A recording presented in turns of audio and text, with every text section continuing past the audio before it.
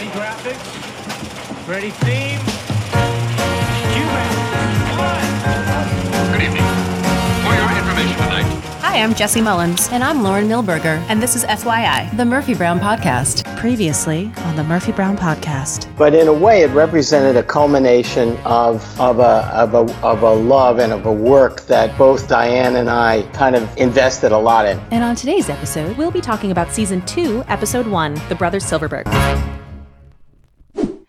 So we're in Sardellas, and Miles is now sitting next to a stunning woman who they are trying very hard to hide the fact that she is stunning, because it is the amazing Jane Leeves, who we love so much. Mm-hmm. And one of the reasons why I love her so much is because Jane is a comedian first and a gorgeous British woman second.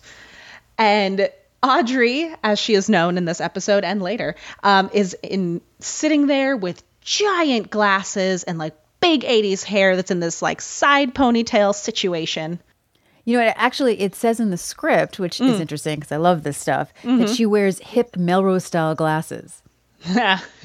Exactly. Yeah, they are. Melrose Avenue is where you would buy, the most cutting-edge stuff. And so that was a definite statement. Now, you must have picked this up by now, but if you haven't, there are two things. One is Jane is hilarious, and I had worked with Jane before on a syndicated show. At which point, when I worked with Jane, that was on Throb, exactly. Wow, that's obscure. And so I'd met Jane on Throb, and I was amazed when I met Jane on Throb to learn that her roommate was a young actress who I had worked with on Another World, the soap opera in New York. That actress being Faith Ford. So Faith and Jane were roommates. And that's how we wound up reaching out to Jane for this. Now, my understanding was that they were dating at the time? Geez, I thought the dating started after.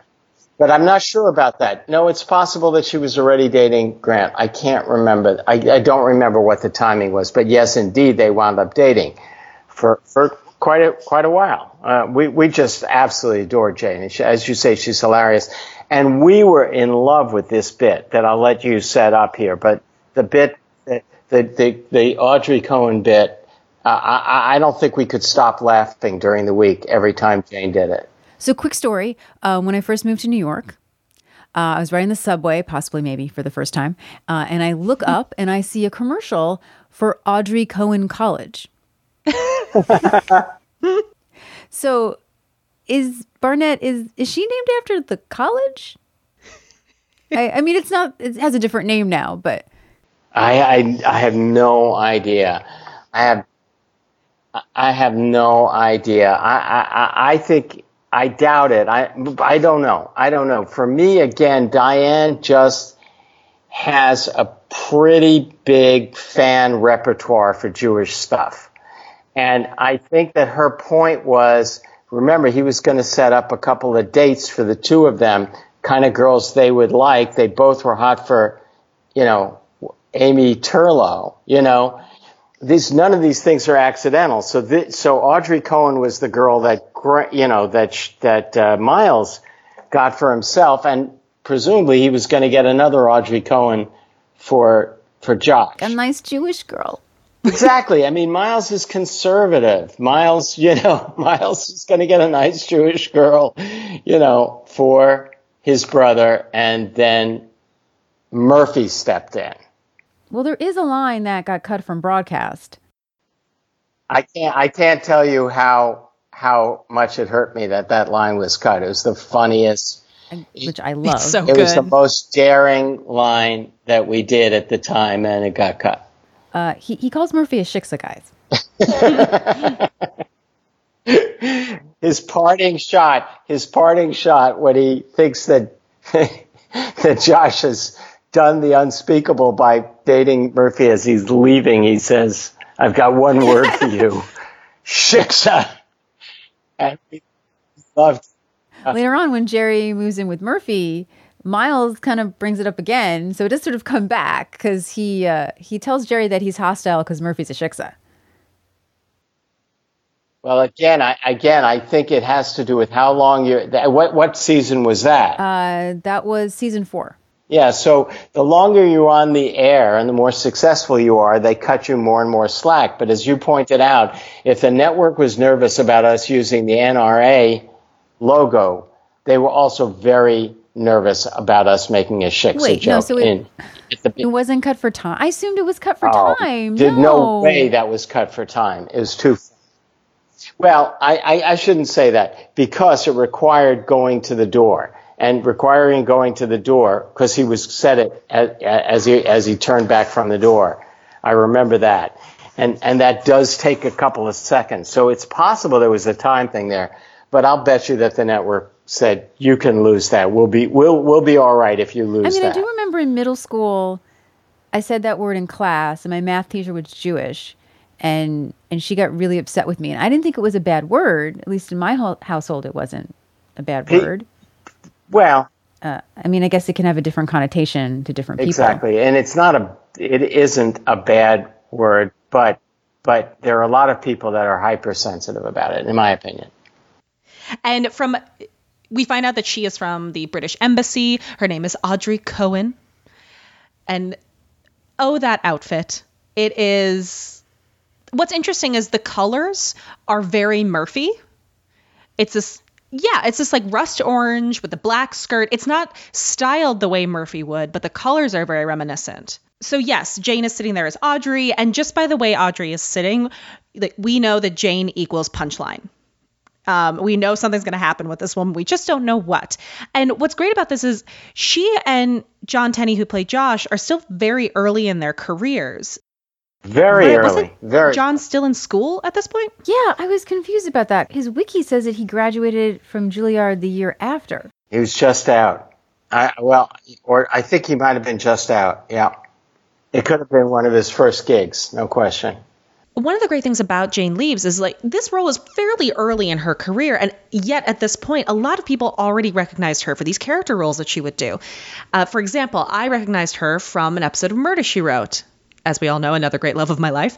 And she was in, I believe, a season 4 episode where she plays the unsuitable girlfriend to the son of a wealthy British family that happened to end up knowing Jessica Fletcher's twin cousin, Emma McGill. Anyway, she is ridiculous. She's playing kind of a bimbo. She's got this big, crazy 80s hair, and she's surrounded by all these insane characters, including a very big character that Angela Lansbury is playing, and she holds her own in these scenes. Yeah, and I also knew her voice really well as the ladybug from James and the Giant Peach. Oh, really? So if you look at this, all of these credits and more are all from before Frasier hit. Oh, no, this is way before. Way before Frasier. But, one of the things that you guys should check me on, but my recollection from working with her on Throb was that she was originally a dancer. She's trained as a dancer and is a pro dancer, and when we did Throb, was transitioning into acting. She did sketches for Benny Hill, I believe. Oh, that's right. You're right. She had done something for Benny Hill. That's right. Yeah, she has a lot of great guest gigs. She was in Blossom, My Two Dads, Red Dwarf, and all of this was right before Murphy Brown in this episode in 1989. She had those 48 episodes of Throb as Prudence Ann. Were there 48 episodes of Throb? Yep. No kidding. I didn't realize that. And also in that Washington Post article, which is just glowing about the episode, there's a quote where they say, "Indeed, everybody in the cast appeared to be at ramming speed, including a savory surprise. Jane Leeves as Audrey Cohen, a blind date Miles imports from the British Embassy who lends herself to a ruse with hilarious eagerness." Oh, that's great. I didn't know that, but that's great. Is that Tom Shales or something? Yes, it was. He knows what he's talking about. Smart guy. We assume, based on this ruse that has been set up by Miles, that based on previous sitcom tropes, that the date won't be able to play along very well. But Audrey is all game for this ruse, and she has a story for every situation. So it's just, to me, right away, it's the most hilarious thing in the world that Miles, in order to scrape up a date to impress his brother, has to go on a blind date with somebody. In other words, Miles doesn't have anybody, which we know, which we assume. So Miles is in jeopardy right away. He's in trouble because he's bringing a blind date on to impress everybody here. And we find out that they maybe don't have the best fictional relationship.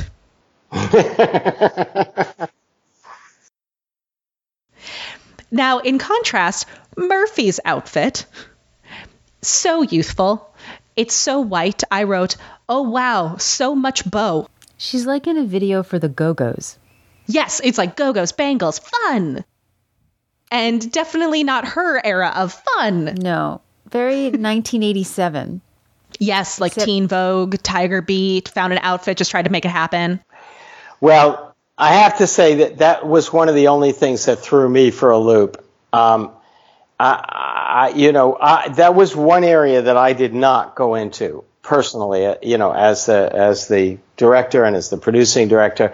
I did not, Candace and Diane and Bill Hargate, did all the costumes together.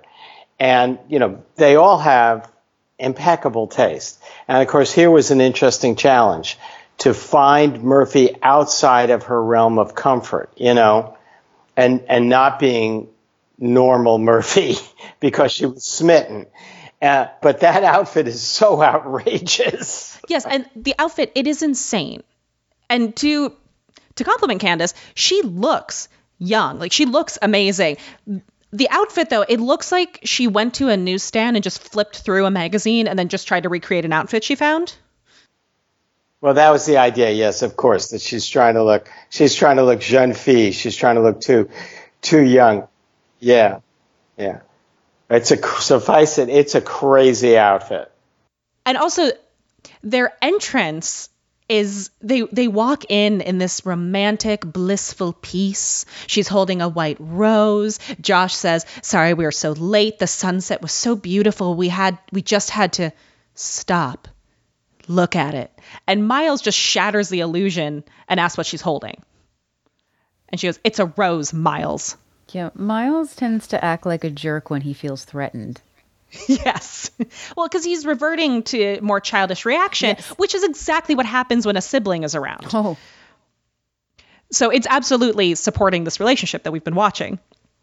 And Audrey just starts going for it. And she takes this opportunity to say, that, he's never brought her flowers before. And Audrey takes this opportunity to just start going for it in her character study. And she says, he never once brought me flowers, but he did get her a ficus when Aunt Penny died. That's the most absurd line. And Miles does this thing where he just does this side eye, realizing what he signed up for in Audrey without realizing it. Like, he sees what's going to end up happening with this woman. That's right. We didn't have that word side eye at that time, but that's exactly what he does. That's right. Yeah, he definitely created side eye for this moment. So Miles is trying to talk wine, and he's using all of this false bravado and trying to say, I think we should choose this one. And of course, Josh just swings in saying, no, actually this one, I believe it's a gold medal winner. And Miles, youngest child, slams the menu shut and just refuses to let anyone else look at the wine list so that he can order. And Audrey swoops in, just be like, he can be like this. He's so stubborn. He drove around for hours refusing to ask for directions, which of course opens the door for Josh to jump in and tell embarrassing stories about his younger brother. Which, you never want to be told in front of a work colleague. Nope. And it's everything that Miles didn't want. It's everything he's trying to prove he isn't. And during this little exchange, we're just watching Murphy just trying to hold on to this youthful evening that she has curated for herself. And she's just pushing the menu farther and farther away from her so that she can read the print. And Josh romantically offers to share 2 pastas between them. And she says, that's a great idea. And maybe in a place like this, you'd think that maybe they'd have 4 or 5 excellent pastas rather than 20 of them. Then maybe they wouldn't have to be so tiny. Which, of course, Miles then ruins by saying, Murphy can't see. I can see Miles. Well, now it's interesting. Now, did you because you guys watched this when you were so young?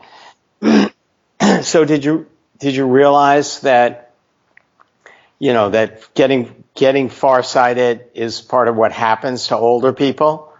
Yeah, I did. Because my dad was so farsighted that as a tour guide, he could actually spot the wildlife for his tourists to help them see things in Alaska.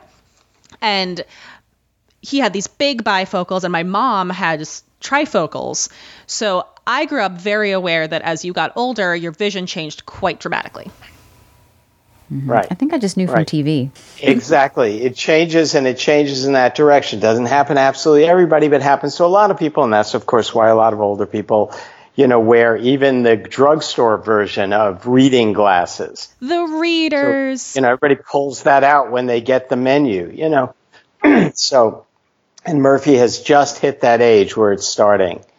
But, really the very, very interesting thing about the structure of this scene and what's so wonderful about it, and was part of the challenge even of the staging and who to put in what chair and how to arrange this, but was that both of them are getting hit. Both of them are losing. Both of them are taking shots from, without it being intentional. So it's not like, Miles is the one that's getting all the pies in his face, and it's not like, or Murphy getting all the pies in their face. The two of them, even though they're on opposite sides of the equation, and they are each other's antagonists in the scene, both of them are losing because they're both with these wild card people in a way. So it's kind of just really, for me, fun to watch them both suffer in the scene. It's not a night that goes well for anybody. It is not. And everything is ruined when Audrey packs the punch of, oh, my mom's 41. And she is just like, she is the death to the party. And then she turns just to send it home by chastising Miles to be sure to send a card, not like last year. One of the good things that's going on here, which may not be quite apparent today, is that we could do those jokes because Candace was a 41-year-old who was not hiding from being a 41-year-old beauty, a 41-year-old woman who had made her name as an ingenue. And for most women, as they aged as actresses, as they aged at that time, the last thing you want is anybody talking about your age. And it was all about hiding one's age and being perpetually, 35 at the outside, right? At the outside. But Candy wasn't like that. She was not vain, and she was not ashamed. And Diane was all about owning it. And so making jokes, being willing to make jokes about it and let Candice Bergen be the named receiver of a joke about getting older, that was part of what made her made this story a special story. This was kind of groundbreaking. Just like I keep harping on these Miles Jewish lines, these were not things you got to see. And for a woman to make fun of her own aging process, as it were, again, was not something you saw, especially not somebody who, had to. Most actresses are worried about remaining a commodity. This show might have not lasted a second season, or it might not have lasted a third season, and Candace would have to go out and get jobs. So you don't want the whole world knowing what your age is, But Candace and Diane were very upfront about that, and so it made it possible. And I would also say that it's important to have these jokes, and honestly, all the types of jokes that we talk about on this podcast that were progressive on this show, because it's that saying of, if you're laughing, you're listening. Mm-hmm. Like, not only that, but it's normalizing these conversations, because you can sit down and have the attitude of, it's just a comedy, we're laughing, we're having a good time, but you gain power back from something if you can laugh at it. And that's what this is doing. Exactly. And there's something about women of a certain age being willing to be that certain age. rather than hiding their age or saying, I'm 25 for the 10th time or, one of those things. It's having it not be, well, now that you're 41, you're someone's mom. It's, for me, the fact that Murphy does become a mom at that age was really important to me. My mom had me at 39 and I had older parents. And this was one of the only times as a kid that I saw that quality of my family in that way. I was just saying to a friend the other day that I got spoiled with leads over 30, like female leads over 30, because we had this and we had Murder, She Wrote and Keeping Up Appearances. And we were just watching Ghostbusters and talking about the fact that Sigourney Weaver was 35 years old and they were not trying to make her someone in her 20s. Well, that's it. And it's nothing to be ashamed of. And that's exactly the same thing. Instead of Miles being a cute Jewish type who you play with an Italian last name, which was the trope of the time, right? There's no shame in Miles being Jewish. And guess what? We can even make jokes. Yep, because it's important that we not only know that she's 41 because we know that, but that the show actually calls it out. That way we can't reason, she looks young, so it's indeterminate. No, it's determined she is 41 years old. So we've talked a lot about on the show how Murphy Brown really sort of laid the groundwork for the kind of entertainment that we really seek out, whether consciously or subconsciously, because it was about something. It was funny, but it was about something, whether it's something personal like here or something political. And eventually, this kind of sitcom, obviously, as we know, kind of faded out of fashion. And also cutting of sitcoms, you have less time. And when you have less time, character unfortunately ends up being cut. So we were gravitated towards, for me, it was dramedy because it had that sort of balance. And totally. Yeah. Going back to the word spoiled, as Jesse brought up before, not only were we spoiled to older, mature women as our future, but also towards wanting more out of our situation comedy. Mm-hmm. And our entertainment. So we end at Sardella's on a less than positive note, but have a really quick cut to the office, in Murphy's office, where Miles is already waiting, sitting in a chair for Murphy to arrive. And this is basically the first time this episode and season that we see a woman in a really big color. It's super saturated. I love it. Yeah, Murphy red. Yeah, that Murphy red. And she's actually, it's funny, there's this very famous appearance by the cast on Pat Sajak that had become, I should say, infamous. It's a little bit, I think, in the book, and I'd heard about it, and I didn't quite know exactly what happened, but I found recently a partial clip of some of it, and Candace is wearing this exact same outfit, including the earrings. And so when I watched the episode, because I just seen that, I went, oh, this is either her outfit or she just went, from set to, which happens, So it's not just the evening gowns that Candace has done this with. I think there's a lot of clothes that she's brought from home and maybe taken from the costume. I mean, she could she's Candace Bergen. Yeah, like, who's going to say no?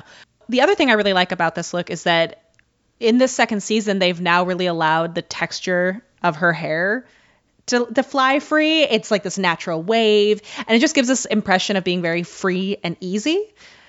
And it might be just me. As a girl with stick straight hair, I just go, ooh, texture. So anyway, Miles is sitting there, and the second they see each other, they immediately both start trying to apologize. That's great.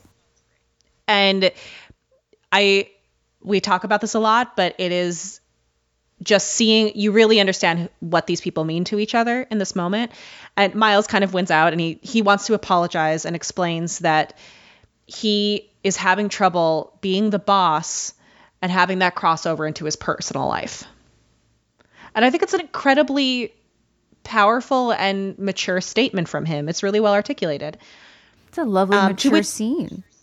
Right? I love this scene. It's so short, but I really love it. And it says a lot about who they are now. And Murphy gives back that she understands that he might not want anyone to know that he once had a blanket named Boo Boo. And just for me, I realize I should drop in. This scene is really rather new to me because I was used to watching the first run syndication cut, which cuts a lot more than the TV Land cuts. And this scene is not in it at all. So Miles kind of ends this by saying that he is trying to say that a man and a woman should be able to see their relationship play out without any interference, and that he accepts that. No, he encourages it. He's really trying. And Murphy, in kind, says that she can accept the age thing, but she doesn't want it to affect her and Miles's relationship. And that is so huge when we talk about the maturity that we've found them in, because Murphy doesn't have to, and she gives him the opportunity to say no. She literally gives him the power in this conversation. Yeah, and I just want to double down, because even when I referenced this earlier, I didn't make it clear, because I think in a traditional sitcom relationship, the emphasis would be on you a person, you're my friend is more important to me. But that's not what she says. She says our professional relationship is more important. And in a way, I think that's a bigger give. That's a bigger gift to Miles, because the point is that she didn't take him as valuable to begin with. And what he needed to prove was not that he was a human being. What he needed to prove was that though he was a kid and very young, he could carry his weight and be of value on FYI, this important show, which we saw as 60 Minutes, which was an important show, a very important show in the national conversation at that time. The level of its importance you can't even imagine today by comparison when we have so many other, outlets. So the point is, she's giving Miles his graduation diploma here. I need you on FYI. I need you as my producer. To me, that's huge. It's a huge. It is huge. It reminds me of when we recorded the morning show. We talked about that moment between Corky and Murphy of this, I accept you as a colleague right. quality. And we realized that the arcs in season 1 were really Murphy and Corky and Murphy and Miles. Mm-hmm. Mm-hmm. And watching their relationship grow from the beginning of that season into this one. And this conversation now is so much different than it would have been in season 1. Yeah, I mean, not only is it such a strong episode, it's such a great way to just sort of dive right into season 2 because of what it says about Murphy and Miles' relationship, even though it wasn't filmed first. Are you saying that this aired as number 1 in season 2? Yes. So the first episode that you guys filmed for season 2 was The Memo That Got Away. That sounds right to me. I don't remember the decision. I think basically, I just think that I don't remember the memo.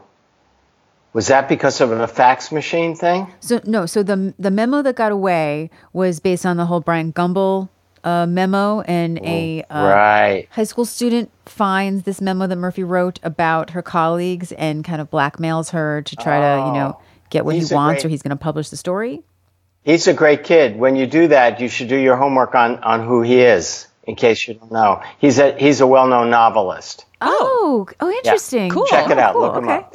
But anyway, and he was a Yale kid at the time. He was an undergraduate when we gave him that job. So that was very cool. Jumping ahead. But back to this, I just think they looked at this episode and said it's very strong. And we go with strength. I think that's what it was. Yeah, I mean, this episode has more jokes per capita than I feel like last season, and I was laughing nonstop. Well, and what's interesting in that Washington Post article is it actually says the episode highlights the Murphy Brown character who is second only to Murphy herself in appeal, Miles Silverberg, babyface executive producer of the FYI primetime news show. In fact, and when we interviewed Norm, he felt that season 2 was really when you guys really got cooking. Yeah, I feel that way too. So we got to the townhouse. Josh and Murphy have come home from a date. They've been to a movie. They're talking about the cinematography. And this reminded me that when I was a young kid watching sort of, adult fare, I definitely thought that this is what people did. This is what adults did. You went to the movies and you talked a lot about the cinematography. Yes. Well, and I even realized that I have been saying referring to cinematography as it was like watching a picture. And I don't think I realized that I probably stole that from this. And they went to a smart film. They went to a foreign film. Oh, yes. Oh, yeah. Definitely. Yes. No, yeah. Yeah. Yes. Very, very. I'm envisioning like lush, like Chinese vistas, yeah. Yeah. These are the days before multiplexes. I mean, they were going to some, well, maybe the multiplex was there, but they're going to an art house. No question. Mm-hmm. Yes. Mm-hmm. Oh, yeah. Oh, yeah. And Murphy's wearing what I sort of considered sort of dating Murphy, very sort of feminine, flowy, tied skirt, again with the earth tones and the browns. And we think that they're alone, but then we see that Miles is there. And I really love this reveal. I love the fact that you're really just thinking, oh, they're out on a date. And then, nope, Miles just walks on through. Murphy's not happy. She gives Josh a look like, no, we want some alone time. Well, they've been dealing with him all night, clearly. Yeah, well, we find out that Miles was on their date last night, and he's only in town for about a week. Yeah. So he realizes it's time to turn on the news, time to get informed. He sits in the middle of the couch, not at the end of the couch, the middle of the couch, and pats both sides for them to sit next to him. Come on.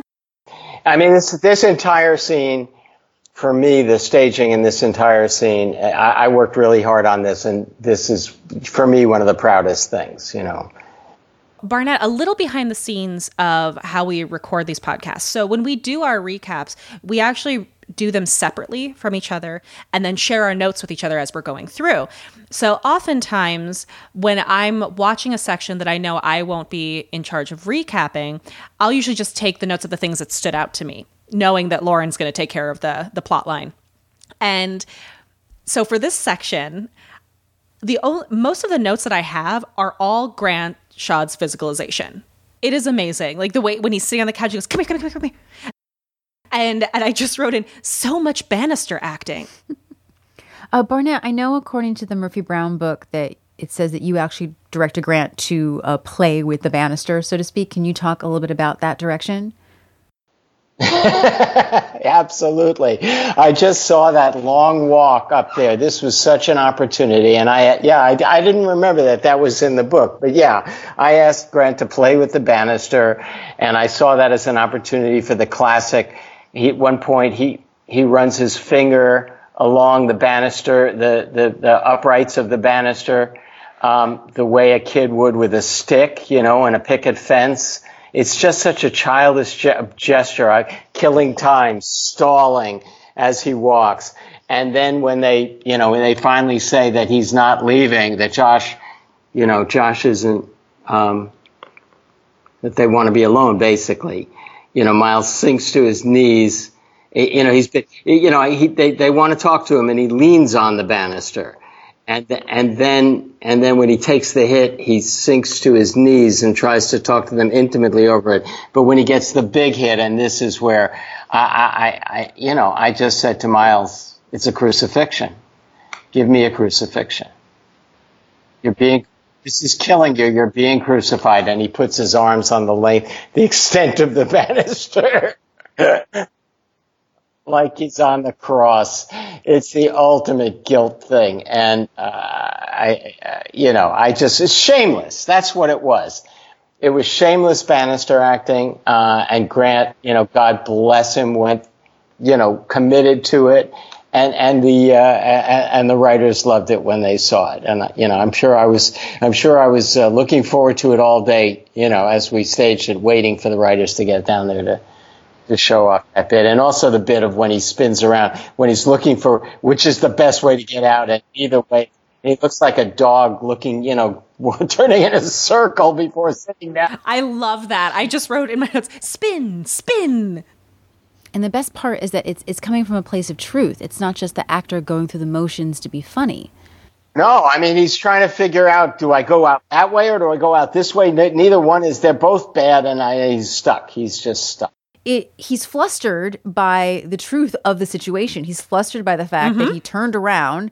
And for those of you catching up, he's flustered that he turns around and sees his brother and Murphy in a very romantic, situation with his hand on her face, and she's lovingly looking at him, and he realizes that he's interrupted and he doesn't know which way to go. He's like a dog, and he goes one way and that's not good and does that way, and he just can't sort of figure it out. And it's funny because it comes out of truth. Yes. And you think he's going to leave out the front door, but he goes right up the stairs. He tells Josh to let him know. Yeah, I'm sure that's how Murphy felt, that sigh that you gave there, Jesse. He asked Josh to tell him when he's going to be, leaving. And, Scooter, I don't think I'm going to need that ride. And Murphy and Josh sort of, walk towards the banister. And Miles, that's a really big assumption here. But Murphy lets him know that he doesn't need the ride. Right. He's going to defend Murphy from Josh. It hits. Yeah. And Barnett, I just really love this camera angle. It was such a great choice to have them from above. It makes him feel sort of like a child. They're looking, up at him, but also the way that Murphy comes into the shot and, he doesn't need the ride. Yes, when she steps in, well, that was the one pickup, and those things were unusual, and in those days we were entirely on our dollies. So we didn't have an extra handheld camera just sitting around. So we would have to, after the show, pull a camera off and take it up there and walk it up the steps and put it on tripod. So it wasn't a normal thing to do. It was extra, but in that circumstance. But it just needed it. It just needed Murphy stepping into that shot, looking right up at him, seeing all their eyes just saying, "No, Miles, we're here. Look, it's our night." Yeah, it was right. It was the right thing to do. Even it was breaking the convention, the third three-wall convention, but that time it seemed important. So good, Barnett. It's so good. Oh, it's so good. It just really, punctuates the joke. So this scene, of course, fades out, but originally, as we talked about, Miles goes to the door and refers to Murphy as a shiksa. I just have one word to say to you, Josh. Shiksa. Then leaves. Big laugh. We'll never see it. Cut to Murphy's townhouse late at night. It's very dark. The phone is ringing. This is a convention of sort of 80s and 90s, which we will not see anymore. Yeah, but now you guys have text. No, but you have text messages. When you cut to a telephone, it tells you who's calling. We didn't have those things. Also, no one uses voicemail anymore. Unfortunately, that is a thing of the past. So we hear Miles, he's calling to see how everything is. He's sort of checking in. And Murphy has to come down to get to the voicemail? Her home? I don't know. So yeah, I'm not sure I buy that, but, what can I say? Yeah, this is the longest tape ever. So it's really dark, and Murphy kind of comes down. She's in this robe. She's in the robe. I love this robe. This robe to me is iconic Murphy. It is from all the publicity pictures of when she found out she was pregnant, when the stick was blue. She's worn it through most of the series, maybe not the last couple seasons. But when I think of Murphy and her amazing pajamas and her nightwear, I think of this robe. I want this robe. Same. I'm always looking for this robe, I feel like, when I'm shopping. Please, someone help us find this robe. Give us this robe. But two of them, not like we have to share a robe. It's not like the podcast of the traveling robe. That's great. And so Murphy answers the phone. She pretty much tells Miles, not to come over. But then the doorbell rings, and of course it's Miles. He was calling from his car phone. Also, what does this car phone look like? Yeah, so this is fairly early car phone. I remember having a very early, quote unquote, car phone in my family in what probably was like the early aughts, and that was the bag phone where you dialed on top of the phone itself, and you like ripped it off and had a spirally cord, and it plugged into the cigarette lighter, otherwise it didn't work. And if that was the height of technology in the early aughts, then what was a 1989 modest car phone? Because it's not like he's super rich. Miles says that there's something he's come to say, and you think they're going to have it out and have a big conversation, and you find out that no, he's just going to give her the Poindexter interview, which Murphy knows is just him like stalling and making an excuse to like check in on them. And she said something really great. She says, "We've been through too much this year to hold anything back." Oh, so it's really, really good. She's like, have an honest moment here. You're again, his friendship and being her colleague means a lot to her now. And then, he says he feels kind of silly, and then Miles/Grant goes into one of these amazing monologue meltdowns that Grant is amazing for. He hates that. It is a I classic. hate that you're dating my brother. I hate it. I hate it. I hate it. I hate it. I try to be big about it. I try to be a sport, but it's not working, Murphy. I'm a small and petty little person. Petty little person. And he goes, "You're mine. Mine, mine, mine, mine, mine." And he just like slams his finger into the couch. Mine, mine, mine. And Murphy is just, Miles. She's really taken back. Get a grip. Yeah, it's the way that she says Miles. Like she's not upset with him. She's just sort of taken aback. Like it's some sacrilegious invasion. So vulnerable. And only Grant. That really was trademark Grant. The ability to do the tantrum that way. To have this little boy and vulnerable and still lovable tantrum that way is, really Grant's contribution. Fabulous. And Miles immediately apologizes. Oh, he's mortified. He realizes what he's done. He gets down on his knees, gets down on her level, and leans on the arm of that big fat arm of the sofa. Yeah, and jumping ahead just a little bit, she has this line where she says she feels like the only tree in a kennel. That's the funniest line in the world. Yeah, and I realize that I, again, to this day, refer sometimes to myself as I'm not the tree that you piss on. And I'm pretty sure I also got that from Murphy Brown. But what I love in this is that it's such a unique relationship between the two of them and how it's grown. And she doesn't just jump to chastising him. Like she really listens to him and reasons with him and treats it like, okay, yeah, like it's a job. Like let's go put on a pot of coffee and just work on this and talk it out. And I think it says a lot about where they are now, looking at even when they were beginning to bond in the first season and she called him Scoop. It was a very like older sister kind of, maternal kind of energy. Whereas now they're speaking and working together as equals, and she respects his feelings and the impact that her actions have on him as an equal. Murphy says they have a real problem that they need to, put on some coffee and talk about it. But Miles figures it's late, he's got to get back to sleep, sort of almost in air quotes. And Murphy goes, "Josh isn't here. He was so worried about Miles he couldn't concentrate." I did not get that as a kid. I just love that it rhymes with consummate. I never thought about that. Sometimes I watch these shows and I still have a child's brain. I remember the things I thought when I watched it. I just realized that when you said it, and it makes me so happy. Okay. So, of course, at this moment, the doorbell rings again. And kudos to them. They don't seem to realize who's going to be coming through the door. And sweet big brother Josh arrives with a "Where the hell have you been?"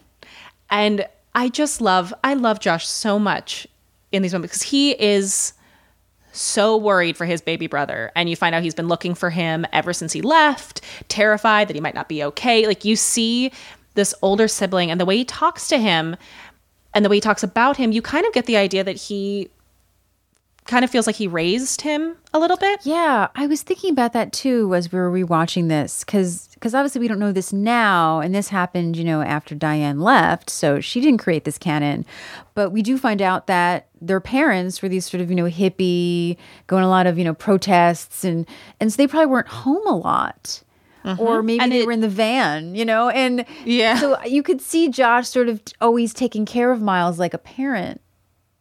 Yeah, and it makes me think a lot of my sisters who were older than me and definitely felt like they raised me in certain respects. And so you can also see that in Miles's attitude toward Josh and this dynamic of always, I mean, they don't even have that big of an age difference, but if that was the dynamic, you can see how much even more of an authority figure that Josh got to be, and thus Miles's reaction to him. And he just responds back to him with "I could be here." And I love the fact that in the middle of this, before Josh goes back to it, he just sees Murphy and goes, "You look great." Yeah, and then Murphy is like, oh yes, thank you. She's just like preening in the corner, just loving it. And And this is where we start hearing a little bit of this thing. So Miles says, I don't have to answer to you. And Josh says, this is just like the time you ran away from home. And Miles just snaps a little bit and he says, stop telling those stories. Stop trying to take care of me. Stop trying to outdo me. Stop being 6 feet tall. Just stop it. And I love it because he actually has some valid points that he's making in this moment. And then he just devolves into things that Josh can't have anything to do with. Yeah, the 6 feet tall thing reminds me because coming from a Jewish household, we're not known for our height. And my mother would sometimes go, well, you know, we once had a relative who was 6 feet tall. I mean, I come from a fairly medium-sized family as well. So I recognize my dad was like 5'11" and a half. Mm-hmm. And I just remember being like, oh, he's not quite 6 feet tall. So Josh responds to this with just the sweetest, most heartfelt Scooter. And the way he says Scooter breaks my heart. It's so full of love and care. And he really heard him when he said that. Like, he didn't hear the words as much as he heard the sentiment. And that's so meaningful in a caring relationship. And he says, I'm not trying to outdo you. I'm just trying to keep up with you. Oh. And he says, I'm always going to look out for you. I love you, man. And at that point, I just typed, I got to call my sisters. It got me every time. The bro talk. It's just so moving and it's so sweet. And you see how much they love each other. And we get a response of, I'm an idiot. And this is where we get their little back and forth of, no, you're not. You're my main man, my top guy, my bro. And then they do their little lifelong, I guess, ritual of this like scream and hair fluff. And it's very endearing, if probably very loud to be next to. And they decide that they're going to go off into the night. So as they're leaving, they turn around and offer for her to tag along as well. And she says, Lauren, how did you know I wanted to say this? I knew you needed to say this. I'm sick of the Silverberg brothers. And what I love is that Josh kisses Murphy on the forehead and he goes, I've got to do this. I'll call you tomorrow. And she's like, yeah. There's something the way that Candice Bergen says, yeah. There's so much layer to it. It's like a Sorkin, yeah. Mm-hmm. There's a poetry to an American yeah. And there are so many of them. Mm-hmm. What I love that I have discovered living in different parts of the country are the way that yeah can be used to find accents. So when I moved to New York from the Midwest, one of the few ways that I carried a Midwestern accent over was in the way I said yeah, like, oh yeah, oh you know. Oh yeah. Very, very, that very Fargo accent. And when I came back to visit after living in New York for a while, people told me they heard that I had a New York accent based on the way I said yeah. Yeah. And I know this is coming up as well with things that you say in your native accent when we talk about those little tells. Yeah. And yeah. There's a YouTube video that's called the Yeah Cut of Fargo.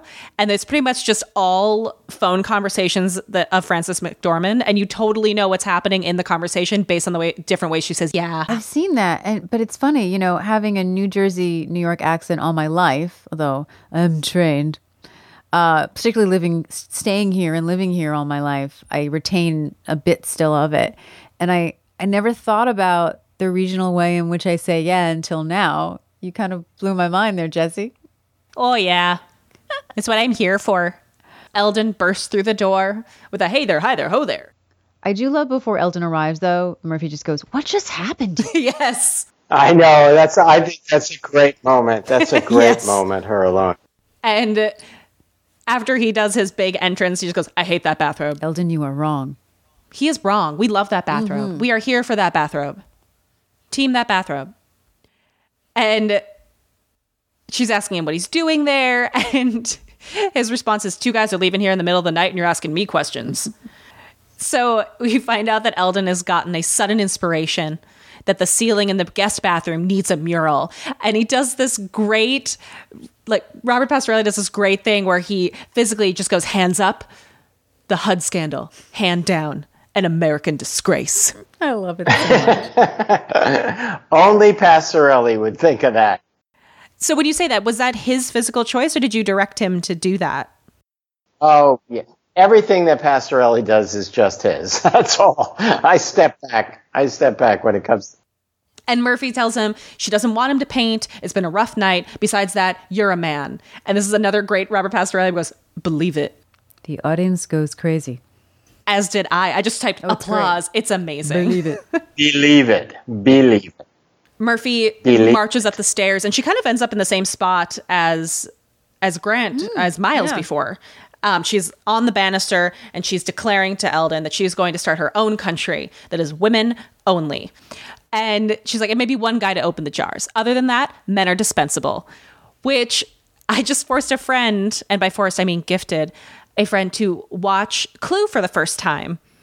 And of course, the first thing I thought of with this line was men should be like Kleenex, soft, strong, and disposable. I love that you just brought Clue into this podcast. I will bring Clue anywhere I can. Madeline Kahn, everywhere. And then she turns to Eldon and really, truly asks him if she's attractive.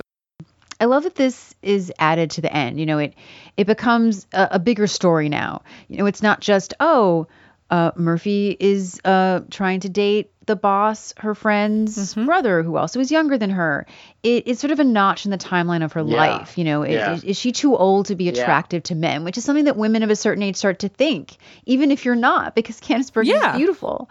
And it's a very important moment for Murphy. And on any other sitcom, you know, that part of it I feel wouldn't have been added to the end to make it, you know, have even more and resonance. I think it really brings home what the show is predicated upon, that she is a woman who is over 40, and we know that they fought for that to stay true, that she is single and she has a career and she's out in the world. And this moment is kind of harkens back to season 1's Baby Love. Her questioning, has she missed these landmarks in her life potentially? Has she actually gone over the hill? And yeah, it's that dramedy element that really sets this show apart from the crowd, especially in the 80s. And then, of course, as Murphy Brown does, we always chase it with a good joke. And Eldon says, "You're okay, but you're no Bridget Nielsen." To which Murphy says, "I'll open my own jars."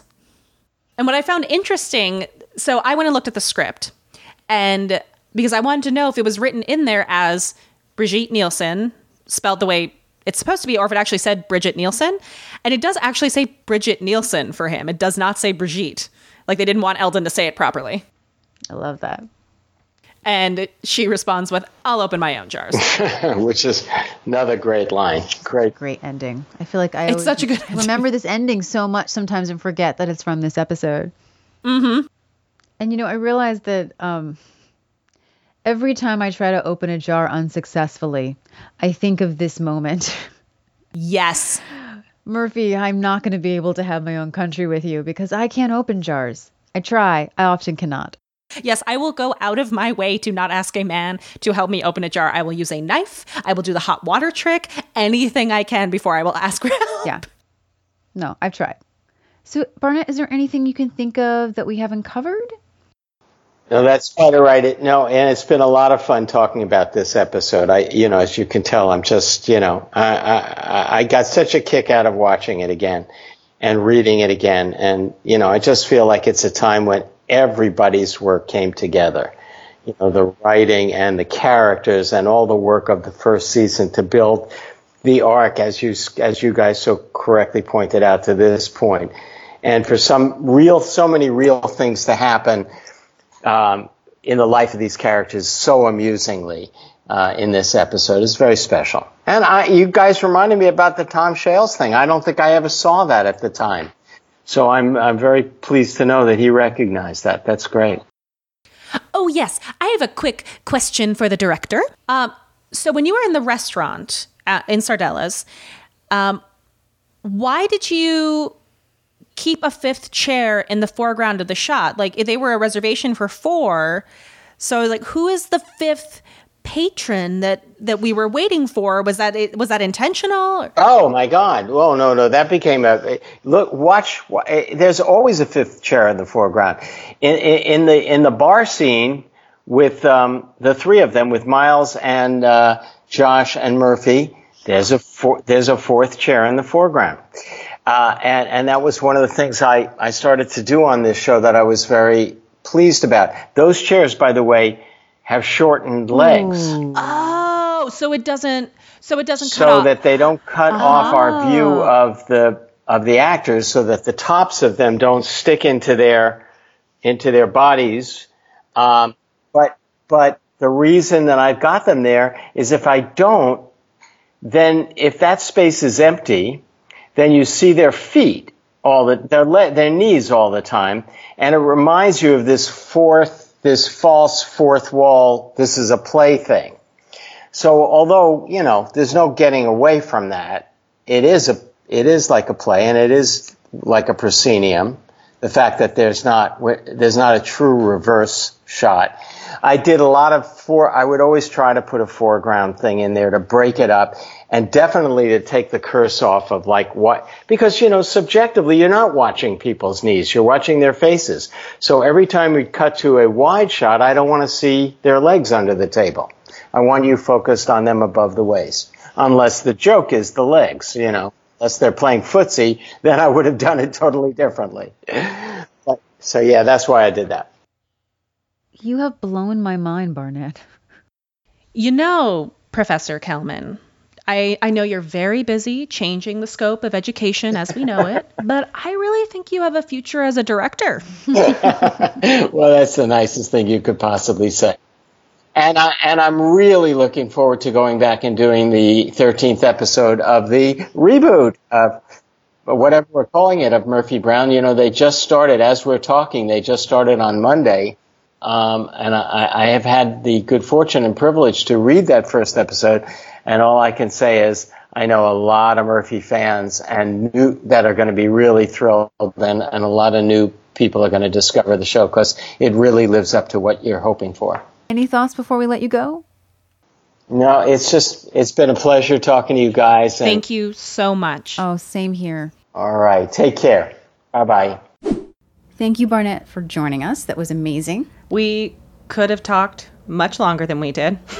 Yes. We wanted to talk about everything because we could actually pick the director's brain, but hopefully we'll get a chance to do that in the future. Yes. So you can follow us on social media on Twitter, Instagram, and Facebook. You can leave us a review on iTunes. You can subscribe, rate. Hey-o. Yeah. It helps. It's a free way to get the podcast out there and to support it. The more reviews and ratings we get, the more visible it is to other listeners. So you can have someone to talk to about the episode you just listened to. I do that with all my true crime podcasts. Absolutely. So you got to chat about it. We get to chat with each other. Get somebody to chat with you. If you're looking for us on any of those platforms, every platform, we are Murphy Brown Pod. That is on all the social media, the email at Gmail, and the website.com. Great. And we'll see you in 2 weeks for another episode of FYI, the Murphy Brown Podcast.